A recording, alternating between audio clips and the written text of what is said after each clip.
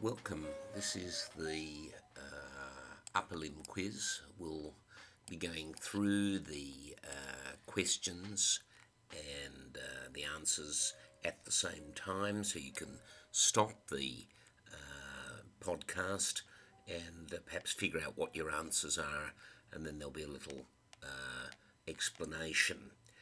There are 19 questions. So we're going to call a distinction 17 out of 19, that'd be 90%, or there's actually inside of it 84 questions, so 76 out of 84 would give you a distinction. It's not really very difficult, and it just covers the upper limb. We'll move on after a couple of weeks and have a little couple of weeks break and then start with the anatomy of the lower limb. So let's kick off then. Question 1. Thoracoacromial muscles include A, the levator scapulae, B, the pectoralis major, C, the pectoralis minor, and D, the rhomboid major. And I just suggest that you stop now and think about what thoracoacromial muscles are, sort of pause the podcast, and then we'll come back to the answers. Okay, the division of the muscles, in the way I've defined it in the upper limb sections, is as thoracoacromial, thoracoscapular, thoracohumeral, and scapulohumeral. You kind of think of the scapula as a way station in the middle. So the latter, the scapulohumeral, are the short scapula also, or the rotator cuff musculature. The major gyropes, which are thoracohumeral, are the pectoralis major and the latissimus dorsi, sort of flexion and extension of the arm. And the thoracohumeral muscles that have a very wide origin have very short focused insertions, as we know.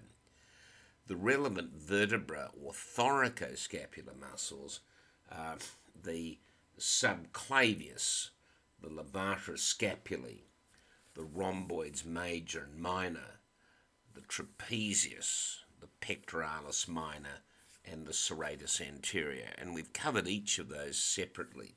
And you can see the podcast on the pectoral girdle. Have a re-listen to that for the further answer to this question.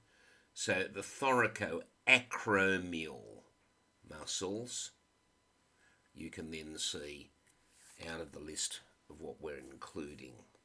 So it's strictly really the rhomboid major, isn't it, there, and the levator scapulae would be thoracoacromial in that list. Got it? Question 2. The axial artery of the upper limb is the A, anterior interosseous artery, B, the median artery, C, the posterior interosseous artery, or D, the ulnar collateral artery. Let's have a think about those.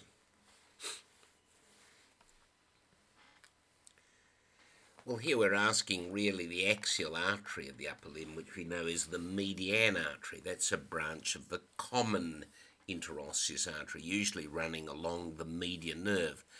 And its lower limb homologue, as we know, is the companion artery of the sciatic nerve, the arteria comitans nervi ischiadici, and that runs always along the sciatic nerves, always bleeds with an above-knee amputation. So in this case, the axial artery of the upper limb is the median artery, but it's a continuation, really, the vestigial remnant of the common interosseous. So B is the correct answer there. Question 3. The branches of the axillary artery, jeepers, we know these. A, have their equivalent venous tributaries entering the cephalic vein. B, includes the superior and lateral thoracic branches. C, includes the ulnar collateral artery. D, has costal branches from the thoracoacromial artery. Just a minute to, or a few seconds to think about those. Well, the axillary artery, the venous tributaries which correspond to the thoracoacromial artery are clavicular, pectoral, deltoid and axillary. Cat's pee all day if you think of that. And they enter the cephalic vein, not the axillary vein. And that's like the lower limb, we'll see later, where the equivalent branches of the femoral artery, the venous tributaries, the superficial epigastric, superficial circumflex iliac, superficial and deep external pudendals, all those veins enter the great saphenous vein and not the femoral vein. So the answer to A, have their equivalent venous tributaries entering the cephalic vein, is correct. B, includes the superior and lateral thoracic branches. We know that's correct. Remember, there's one branch from the first part, the superior thoracic artery, two branches from the second part, the thoracoacromial and lateral pectoral, so we've included that, or lateral thoracic, and three branches from the third part. We remember those as sort of anterior, posterior, circumflex humeral, and the circumflex scapular, which becomes the subscapular. So B is correct as well. The branches of the axillary artery include the ulnar collateral artery, but that's not so. That's a branch of the brachial artery, not the axillary artery, by definition, the lower border of the teres major. And D has costal branches from the thoracoacromial. We just mentioned the C for is for clavicular, not costal, so there are no costal branches of the thoracoacromial artery. It's a pretty easy question, but to read it carefully or listen to it carefully. Question 4. The upper limb has the cutaneous innervation A that is purely from the brachial plexus. B is partially formed by the collateral branch of the second intercostal nerve. C has a cervical plexus component. And D forms a ring between the upper lateral cutaneous and the lateral and medial cutaneous branches. Let's have a think about that for a second. The thing about the upper limb is that the cutaneous branches drag the neck down and the thoracic wall sort of across laterally as part of the formation of the upper limb bud. We've been through that several times, and that means that the supraclavicular nerves come over the cape area of the shoulder, and it pulls the intercostobrachial nerve from T2, which is really the collateral branch of the second intercostal. You can even get a collateral branch of the third intercostal that runs and innervates the floor of the axilla and the medial aspect of the arm. So the answer is that is purely from the brachial plexus, as cutaneous innervation of the upper limb is not true. Of course, the upper and lower limb are very different here. So A is wrong. B is partially formed by the collateral branch of the second intercostal nerve. As we've said, that sometimes the third nerve supplies the floor of the axilla. That's the intercostobrachial nerve, so that's correct.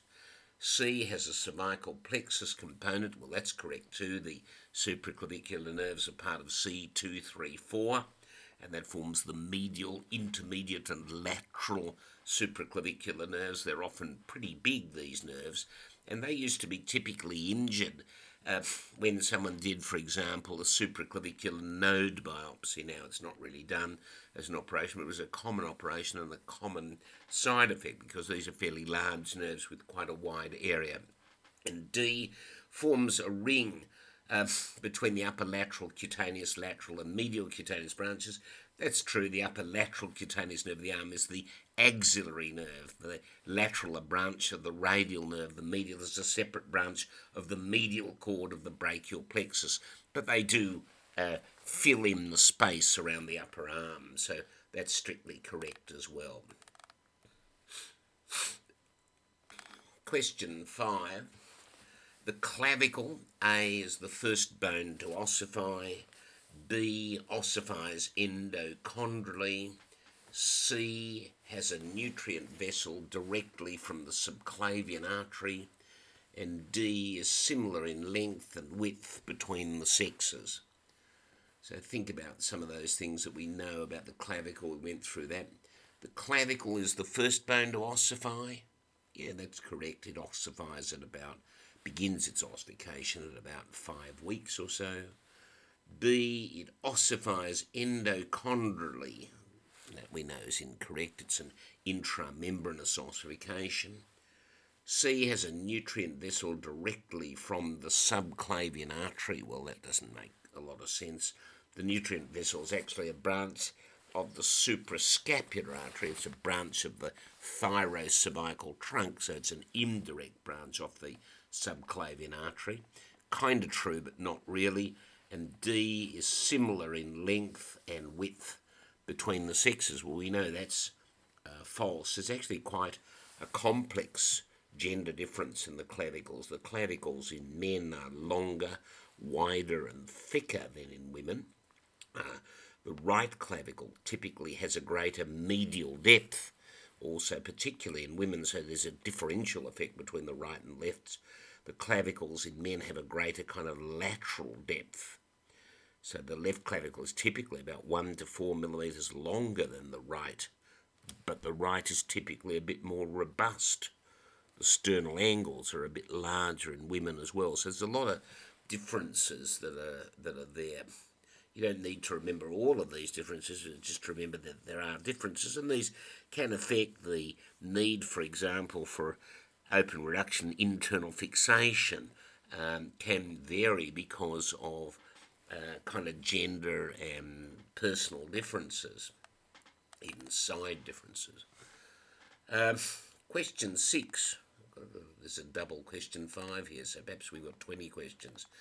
Anyway, blood supply of the breast includes A, the lateral thoracic artery, B, the perforating branches of the intercostal arteries, C, has venous drainage into the posterior intercostal veins, and D, does not drain into the hemiazygos system.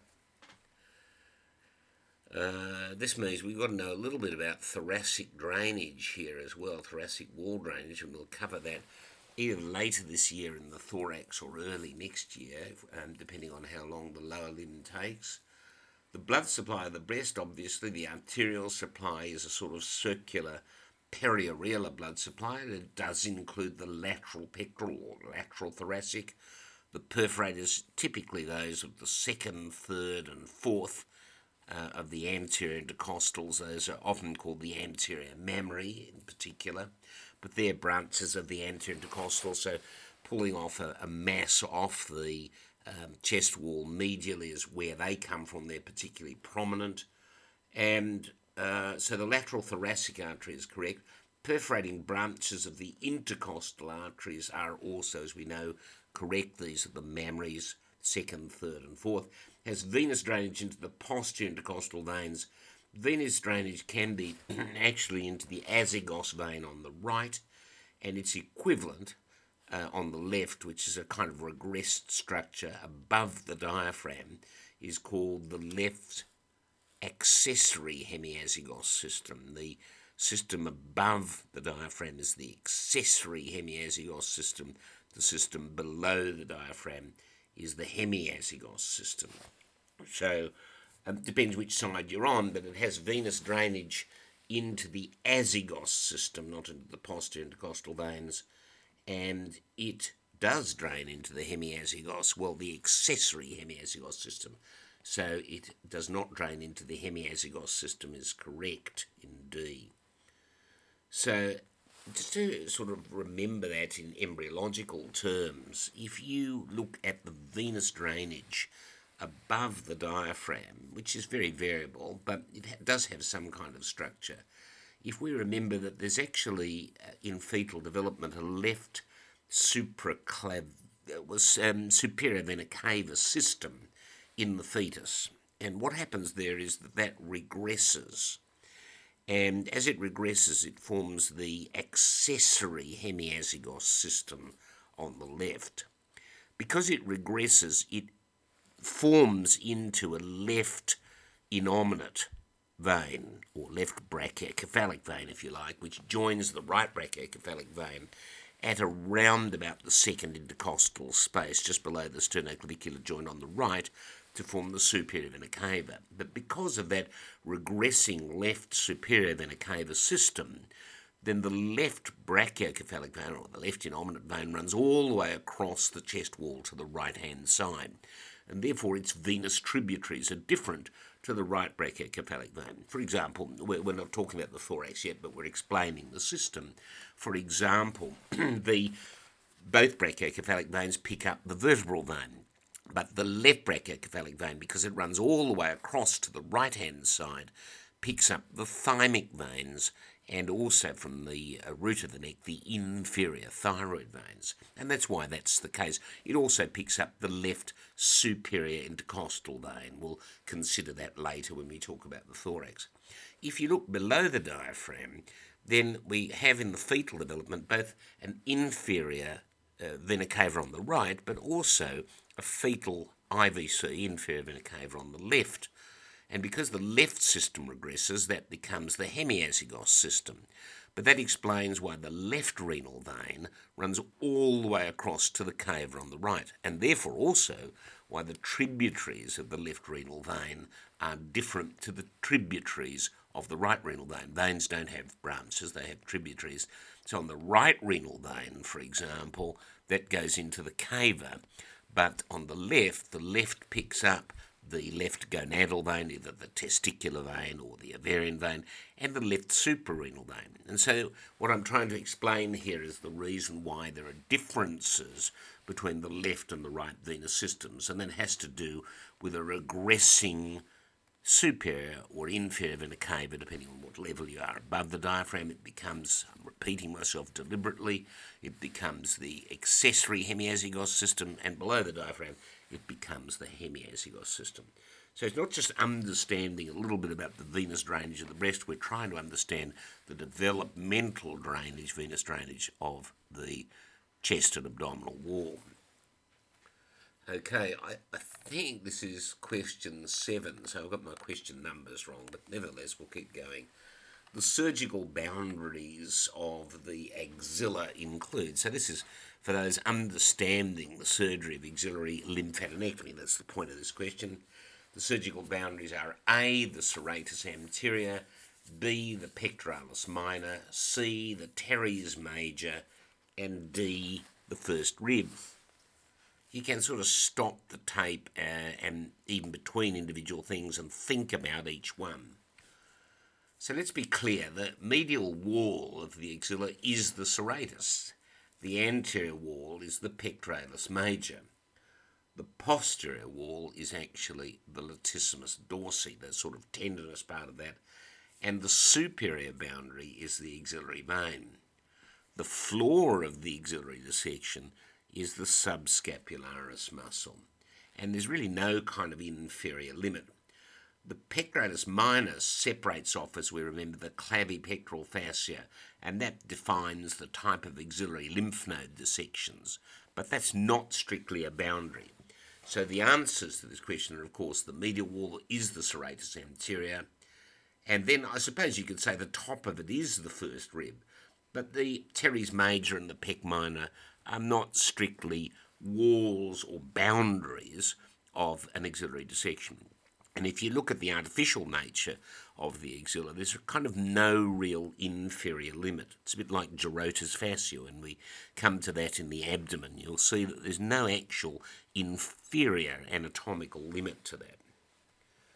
All right, we're going to call it the next question, which I think is question 8, but I've got it here on my list as question 7. But anyway, the clavipectoral fascia, so we're kind of sticking with that to understand a little bit about its anatomy. A is in continuity with the prevertebral fascia.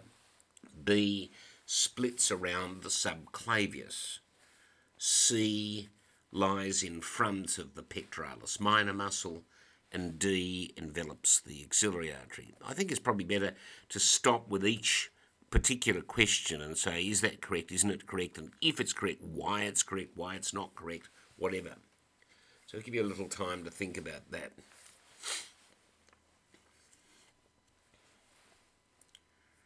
So this clavipectoral fascia is actually in direct continuity, not with the prevertebral fascia, but with the investing layer of deep cervical fascia.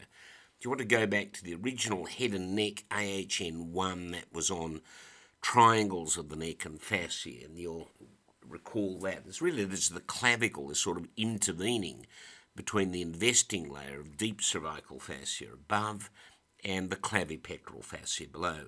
The prevertebral fascia is, of course, posterior to that. That runs down to the bottom of T3 over the top of the scalene muscle. So I mentioned before that was important in limiting a prevertebral abscess, which was a feature usually of thoracic tuberculosis or Pott's disease. That's the reason why that fascia was ever mentioned, because it doesn't have a particular relevance apart from staying away from it in neck dissections, because it's covering the brachial plexus. The clavipectoral fascia does split around the subclavius, and I've said it's interrupted by the clavicle, and then it splits, as I've said, around the pectoralis minor muscle.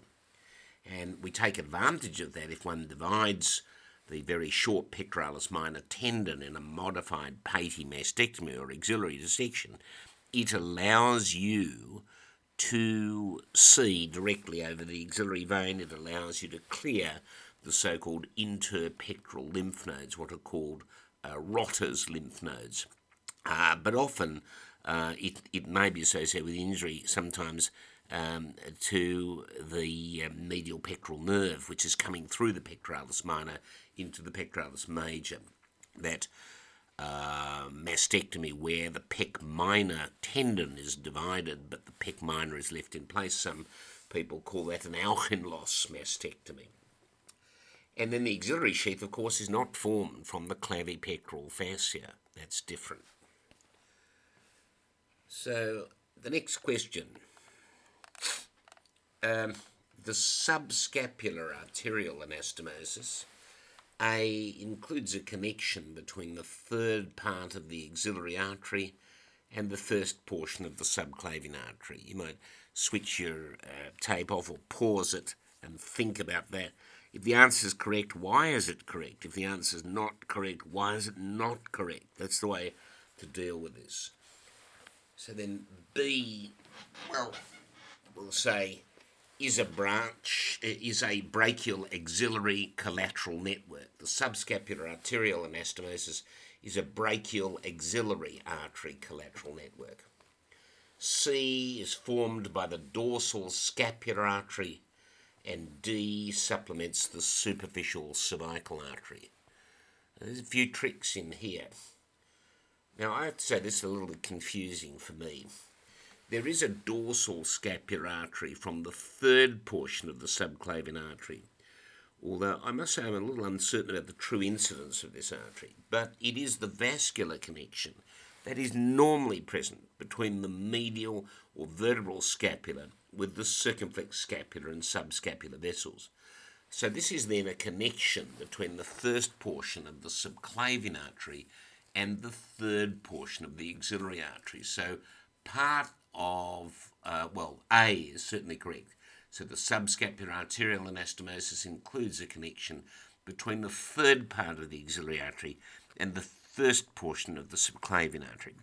If there's an obstruction that occurs there, there's a natural collateral network that is already in place. When we come to the lower limb, there's a similar arrangement as well around the external iliac artery and the internal iliac artery, and this occurs around the anterior superior iliac spine.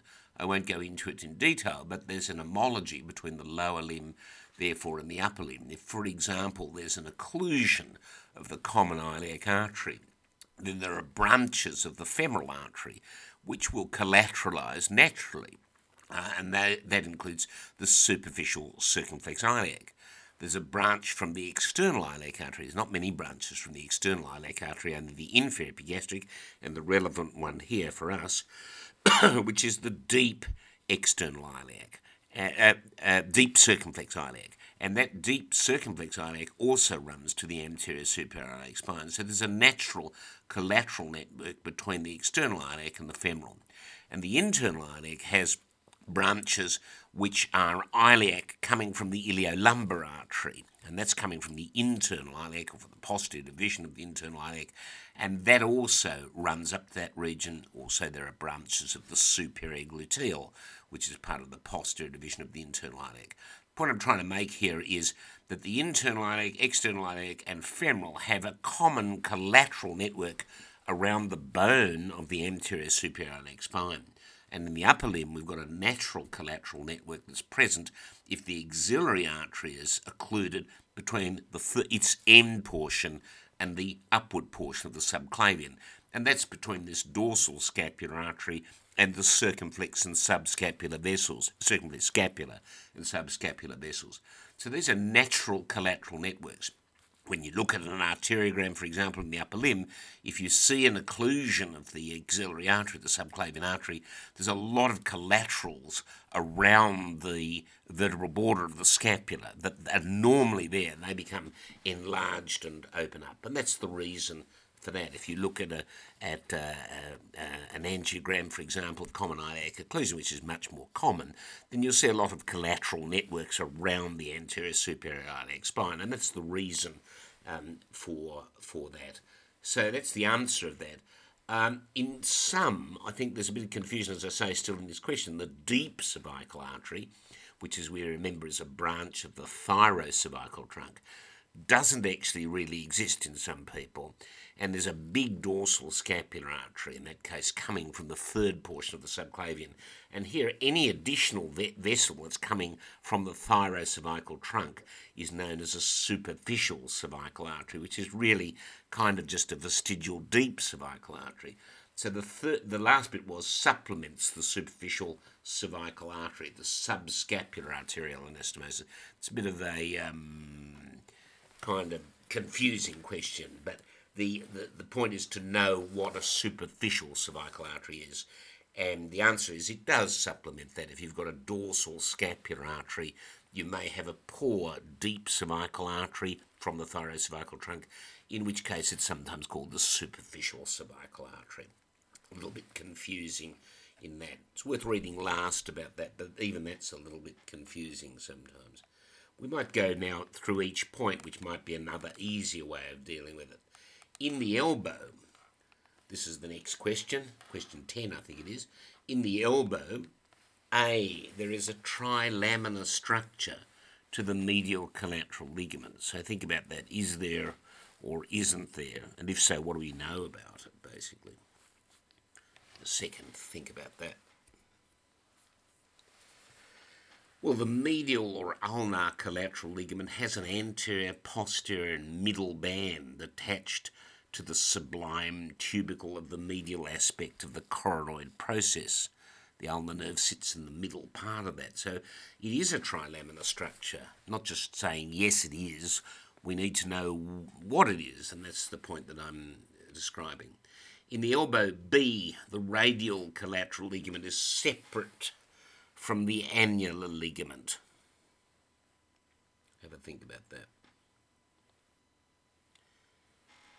Well, that's not true. The radial collateral ligament attaches to the annular ligament that runs around the radial head. The head is free within that. All right, in the next one, in the elbow is in continuity with the superior radioulnar joint. Well, that's a pretty easy one. The superior radioulnar joint is, of course, in continuity with the main elbow. The difference is with the wrist and the inferior radioulnar joint. And in the elbow D, the elbow is innervated by the musculocutaneous nerve. Is that correct? Well, we want the answer in the answer, not just the musculocutaneous nerve, but what are the other nerves that innervate it? The nerve supply of the elbow joint includes the musculocutaneous nerve, the median, ulnar and radial nerves. In fact, all of the nerves really are part of the innervation. So question 11. Signs of a potentially irreparable brachial plexus injury, one that can't be repaired, is unlikely to be reparable. A Horner's syndrome. B, an inability to brace the scapula. C, weak shoulder abduction. D, an inability to externally or internally rotate the shoulder. And E, intractable arm pain. Have a think about that for a second. We're using the anatomy to understand the presence of problems which may be clinically relevant here. Now, frequently, I must say, when somebody's had a brachial plexus injury and they've got a flail limb, you can't test some of these things acutely because they can't kind of move the limb, or it's extremely painful to do so. But in the way I've laid it out in the podcast, we examine the limb for proximal injuries, which might suggest root avulsion. And the findings obviously can differ a little bit with plexus pre or post fixation, but in normal circumstances, a Horner's syndrome would be a bad prognostic sign, as it would suggest really shearing of the high connection to the paravertebral sympathetic chain off the spinal nerves. An inability to brace the shoulders would suggest rhomboid denervation, and again an effect of the rootlets of the dorsal scapula, which is C5. That's pretty close to the spinal cord, likely to be irreparable. Shoulder abduction is the effect of the supraspinatus and the deltoid, which are from the suprascapular nerve. We remember the normal anatomy is that comes from the upper trunk, can even come from the posterior cord, and potentially this could be reparable. And then external or lateral rotation or internal or medial rotation of the shoulder is the province of the infraspinatus and the teres minor, or of the pec major, supraspinatus, subscapularis. They're all cord branches or a trunk branch, and theoretically could be potentially operable or reparable. Intractable arm pain we can argue about, but that's a bad sign, and it usually indicates a high sympathetic injury. It's not by itself an absolute indicator of inoperability. So they're not perfect, these questions, but they're made to sort of think about the anatomy. So question 12, I think we're on to. The quadrangular space A is bounded by the teres major, B is bounded by the teres minor, C shares a medial border with the medial head of triceps, and D is associated with nerve compression. Have a think about that for a minute or so.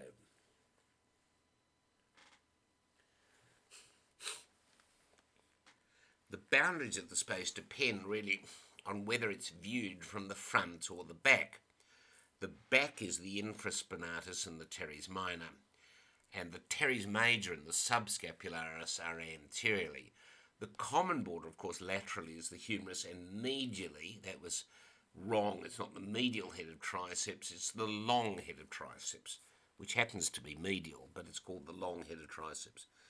And we remember there is a compression syndrome which can be reproduced by narrowing the space, usually with a flexed elbow and a handshake. And if you laterally rotate the hand and shoulder rotation, that sharpens up the infraspinatus a little bit, and that causes or reproduces or exacerbates pain. So we can see what the answers there are. Is associated with nerve compression.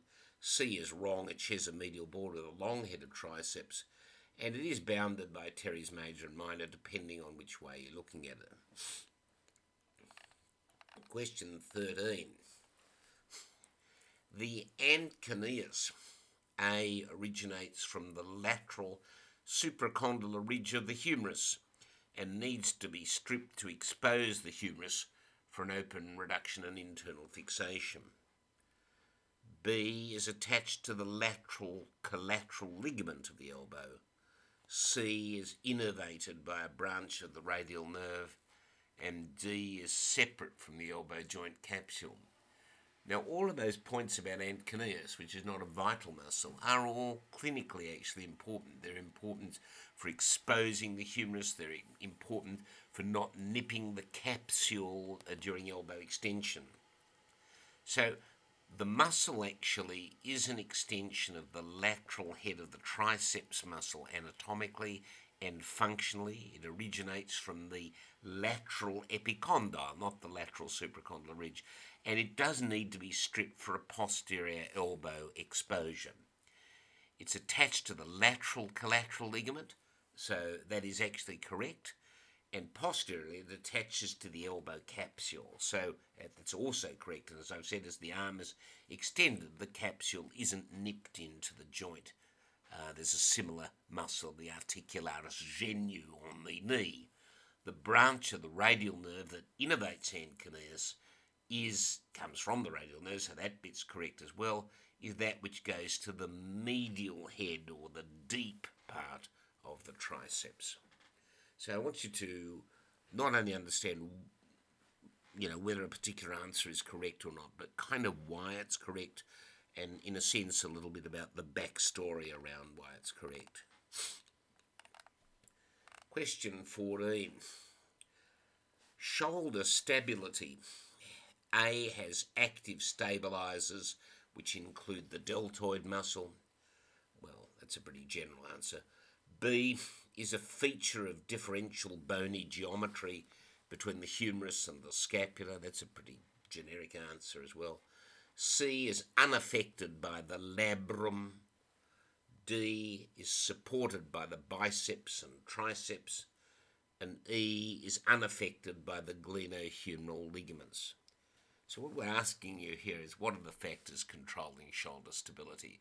So either we can answer a multi-choice question like this, or we can create a short answer question. There are active and passive elements in stability, as we know. The active muscle elements include, or components, the deltoid, the biceps, and the rotator cuff musculature. We know also the disparity in surface area between the humerus and the glenoid. That's the principal element for instability, or allowing flexibility, a factor of a 4 times difference. We know that that's enhanced by the labrum glenoidale, which increases the socket element of the joint, and which of course forms the basis of the Bankart repair in recurrent or habitual shoulder dislocation. And the other important element is, of course, the coracoacromial arch, and these rather weak glenohumeral ligaments, which are not often considered. They are important on arthroscopy, the anterior and the inferior glenohumeral ligaments, and they are primary anterior joint stabilizers. So we can see what answers there are correct. It has active stabilizers, which include the deltoid. A is correct. It is a feature of differential bony geometry between the humerus and the scapula. That's correct. It is unaffected by the labrum. Well, that's incorrect. It is supported by the biceps and triceps, which are guy ropes that do support the shoulder to some extent, the triceps inferiorly, the biceps anteriorly, and is unaffected by the glenohumeral ligament. Well, that's not correct. It is affected anteriorly and inferiorly by the anterior and inferior glenohumeral ligaments. Question 15. The humerus. A has a high growing end. B has separable centres for the capitulum and trochlea. C gives origin to the brachioradialis and the extensor carpi radialis longus above the elbow. And D, the surgical neck of the humerus, is at the epiphyseal line. Have a think about each of those.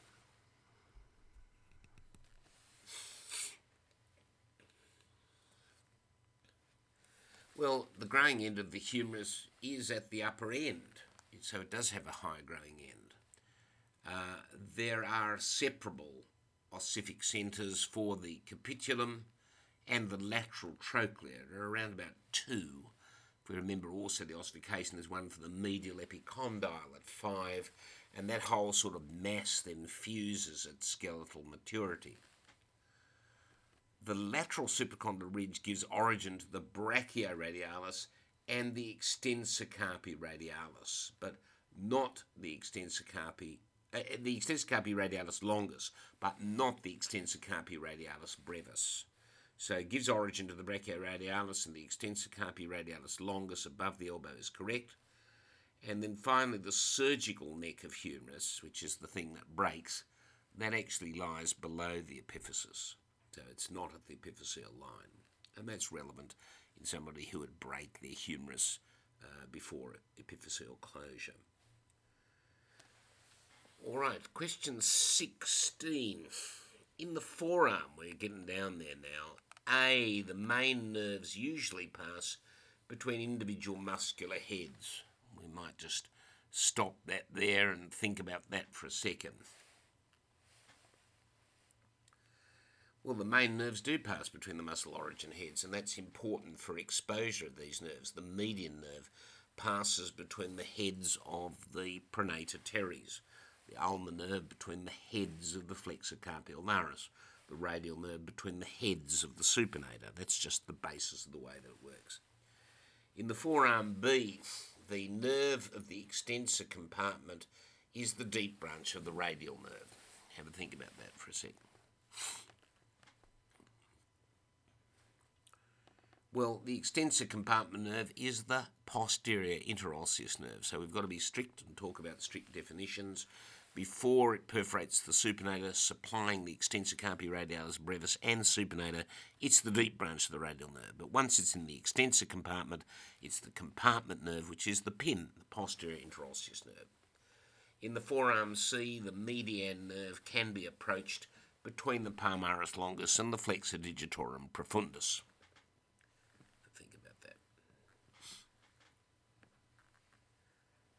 Well, the median nerve adheres to the undersurface of the flexor digitorum superficialis, and although it is on top of the flexor digitorum profundus, it's generally approached at the wrist between the palmaris longus, if that's present, and the flexor carpi radialis. It lies on the FDP. Okay, so that's strictly not quite right. And in the forearm D, infection spreading from the palm is limited to the level of the wrist. Have a think about that. Talking there about palmar sepsis and forearm sepsis. So infection can spread along a suppurative tenosynovitis into that so-called space of Perona, which communicates in front of the pronata quadratus underneath the flexor digitorum superficialis, on top of the flexor digitorum profundus and the interosseous membrane. So palmar sepsis, if it were left long enough, could spread up above the wrist in that particular manner, in front of the pronata quadratus, in front of the extension of the wrist capsule, the sacciform extension. All right, question 17.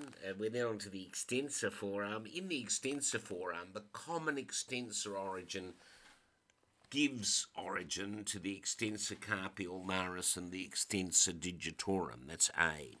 Have a think about that for a second. So what is the common extensor origin? Well, that attaches the extensor carpi ulnaris, the extensor carpi radialis brevis, the extensor digiti minimi, and the extensor digitorum. So it doesn't attach everything, but it attaches a lot of muscles, but those big ones. And then there's, of course, the deep muscles of the thumb. They've got a deep origin, as we remember. Abductor pollicis longus, extensor pollicis brevis, and extensor pollicis longus. And not to forget, don't forget extensor indicis. They're different muscles. So the common extensor origin is extensor carpi radialis brevis, extensor digiti minimi, extensor carpi ulnaris, extensor digitorum. Those are the four big ones. So in the extensor forearm B, the superficial head of the supinator arises from the humerus. So the question is asking you really, what are the origins of the supinator?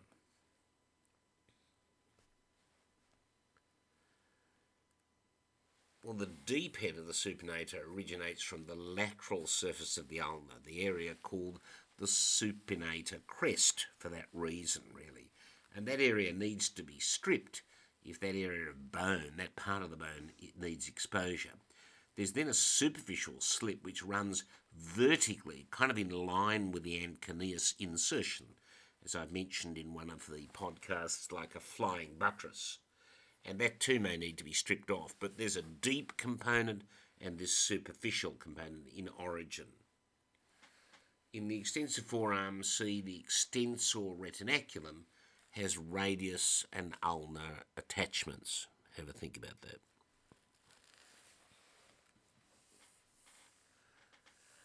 Well, I made a bit of a deal about this in one of the podcasts. We know that the extensor retinaculum can't attach to both the pre- and post-axial bones. Otherwise, it'd be very redundant, particularly in pronation. Last says by a factor of 25 or 30% or so. But it can't attach to both bones. You think that it would, but it won't be. It'd be slack in pronation and taut in supination. It does have a lateral bony attachment, but not a medial one. So it attaches to the pisiform and the triquetrum, the deep fascia of the arm, which has an attachment to the ulnar styloid, but no radius attachments. And that provides a greater freedom for flexible movement, pronation and supination. And then finally, in the extensor forearm, the extensor carpi ulnaris crosses the distal radioulnar joint. Well, what we're asking there is what's the order of crossing of these extensor tendons across the wrist. In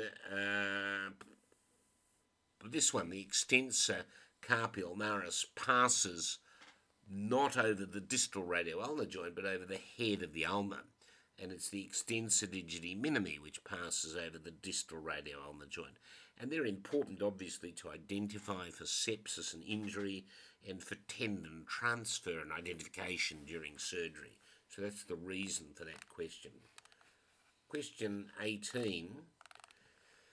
In the hand, A, the flexor pollicis brevis may be innervated by the ulnar nerve. Let's stop there. Flexor pollicis brevis innervated by the ulnar nerve. Well, that seems wrong. But the answer is, of course, it can be right. As we know, the flexor pollicis brevis may insert what's called the flexor pollicis brevis. It should insert into the lateral sesamoid. But if any of it inserts into the medial sesamoid, then that can either be part of a first palmar interosseous, which we usually don't have because we've got an adductor pollicis, but you can have an extra palmar interosseous, or more likely it's part of an adductor. And if it is part of that adductor, then that would normally be innervated by the ulnar nerve.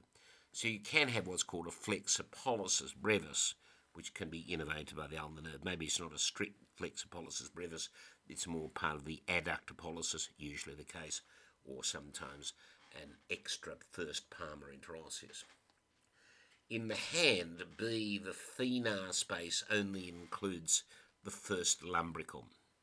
So, lumbricals run in a little channel or tunnel, and so lumbrical sepsis can run down into either the thenar space or the mid-palmar space. The first and occasionally the second lumbricals can enter the thenar space, and that means the point of where that septum defines the mid-palmar space or the thenar space, and that defines the anatomical nature of the spread of deep sepsis in the hand, whether it's more towards the thenar side or the mid-palm. In the hand C, the proper digital nerves are deep to the vascular arch. Think about that for a second. So what we're asking, one thing we're asking is what are proper digital nerves as opposed to common digital nerves. And this is important. If you put your hand through a piece of glass, if you've got arterial bleeding, do the arteries lie in front of the nerves? Or if the nerves lie in front of the arteries, there's arterial bleeding, you're likely to actually have a digital nerve injury. What's a proper digital nerve? What's a common digital nerve? That's what that question's asking, the reason for that. The common digital nerves actually lie behind the palmar arches, specifically the superficial palmar arch. And the proper digital nerves, once you get to the web space and the digit itself, are more superficial. So the vascular arterial injury here, at that level, is usually associated with a digital nerve injury. So the question says the proper digital nerves are deep to the vascular arch. Well, that's not correct for a start. It's the common digital nerves there, and they are deep to the vascular arch there, superficial vascular arch at that point. So there's a kind of double negative and a positive in there somewhere, if you can understand that. In the hand D, the superficial ulnar nerve innervates the muscles of the fourth metacarpal space. Have a think about that. Again, we're asking really some homology here between the superficial branch of the ulnar nerve and the deep branch of the ulnar nerve, what happens there, and kind of equilibrating it also with the foot. The superficial ulnar nerve doesn't innervate any muscles, maybe apart from the palmaris brevis if it's present, which you can see in your hand. If you abduct the little finger, you'll see the dimpling on the inner aspect of your palm. That's the palmaris brevis. That is the muscle innervated by the superficial ulnar nerve.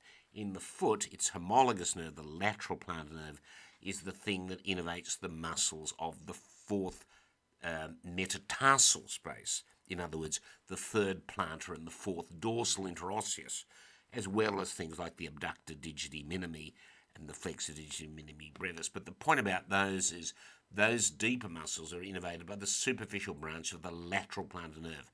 But in the ulnar nerve, the only muscle innervated is this palmaris brevis, and not the deep muscles or the interossei, not the muscles of the metacarpal space. So that's wrong. And then in the hand, the lumbrical extends the PIP joints. Well, attachment of the lumbricals and the interossei, one in front of and the other behind the deep transverse metacarpal ligament respectively, they have the job of flexing the metacarpophalangeal joints, and they do extend the proximal interphalangeal joints. So that is important. So you can have lumbricals that still obviously are innervated. You can have the interossei that are denervated in an ulnar nerve palsy, for example. Question 19. In the carpus, A, the os intermediale is formed by the capitate. Well, it requires us to know a little bit about os intermediale, a bit about the formation of the hand, or the carpus and tarsus. The os intermediale is compared with the foot. It includes the lunate and the lateral tubercle of the talus in the foot. In humans, the os radiale and centrale fuse, and they become the scaphoid, and the fourth and fifth of the distal row in the carpus fuse to form the hamate, and the pisiform appears as a kind of separate, not strictly sesamoid, for the flexor carpi ulnaris. So that latra, the pisiform, has no homologue or counterpart in the foot. We remember in the case of the tarsus, the os tibiale and os intermediale fuse and they form the talus, whereas the os fibulare becomes the calcaneus. The os centrale, as I've said in the foot, is the navicular, and the fourth and fifth of the distal rows sort of fuse to form the cuboid. So the first one there, the os intermediale, is formed by the lunate, not the capitate. B, in the carpus, radial deviation of the hand is made or performed by the extensor carpi radialis longus and the extensor carpi radialis brevis. Well, the point about this question is to understand how the wrist movements are made.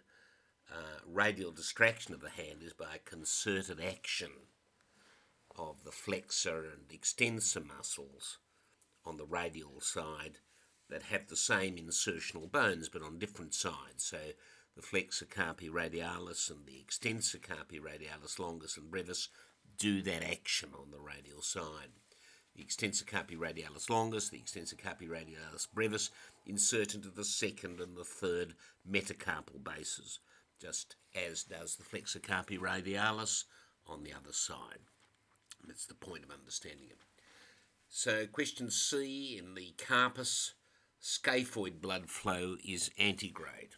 Have a think about that for a second.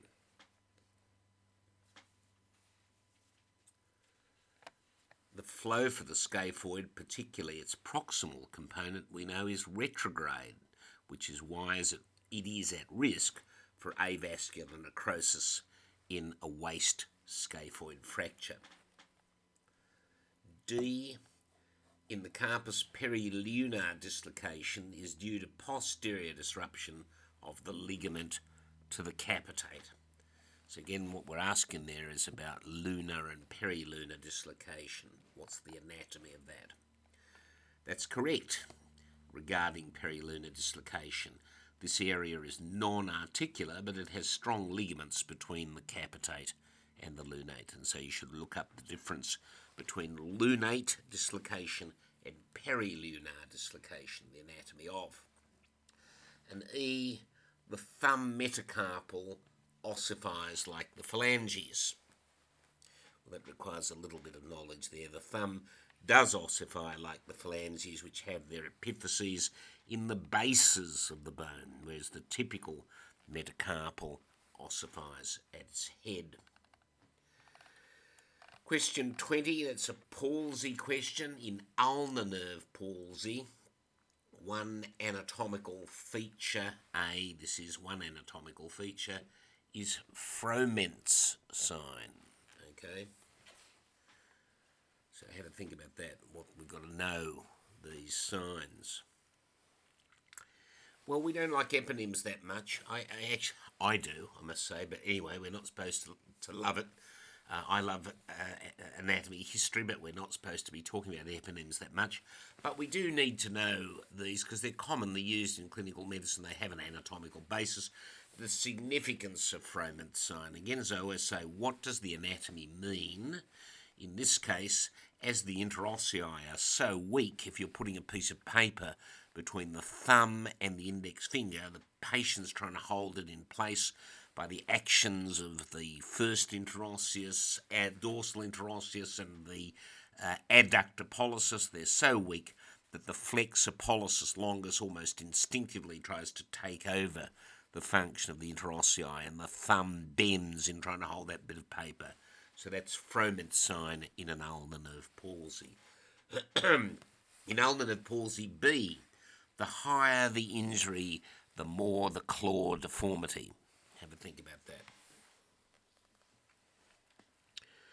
Well, we sure as heck know that's not the case. The higher the injury, the less the claw, because it seems a bit paradoxical. But if the flexor digitorum profundus, or at least the ulnar nerve innervated part of it, is denervated by a higher injury, then there's less ring and finger flexion, so a little less claw. It's a little bit less kind of deformed in that way. C, there is, along with a flexed little finger, MCP flexion in this digit. In other words, we're saying MCP and PIP flexion in the digit of an ulnar nerve palsy. Have a think about that. There you've got to think about what the meaning of the question is. So the starkness of the claw is exaggerated by MCP, metacarpophalangeal joint hyperextension, not flexion. In the thumb, for example, that's the unopposed activity of the flexor pollicis longus. That's called the Jan's sign, Janne''S. So it's not about flexion of the MCP joints. They're hyperextended because of the unopposed activity of the extensors, and you get flexion of the PIP joints. Because again, the interossei, the lumbricals are denervated. They're normally extending those joints. So this explains the claw. The hand is kind of pulled back and clawed forwards. And then D, in ulnar nerve palsy, the ulnar nerve is best approached by reflecting the flexor carpi ulnaris ulnarwards. Well, the ulnar nerve is exposed by just pulling the flexor carpi ulnaris towards you. And it lies on the medial side of the ulnar artery. If you remember, the nerves, the superficial radial nerve and the ulnar nerve, embrace. They're on the outer side of the arteries, the radial artery and the ulnar artery respectively. And that's important. If you're putting someone's hands gone through a window, for example, and you're exposing the ulnar nerve and the ulnar artery, these are the ways of exposing it. So I thought I had an odd number of questions, actually 19. It looks like 20 in all. So then if you've got 18 out of 20, you've got 90%. That would be called a distinction. And I think there's actually 84 separate questions there. So if you've got 76 or more out of 84, you've done pretty well. Too easy? Let's have a couple of weeks break, and then we're on to the lower 11. I'll see you next time.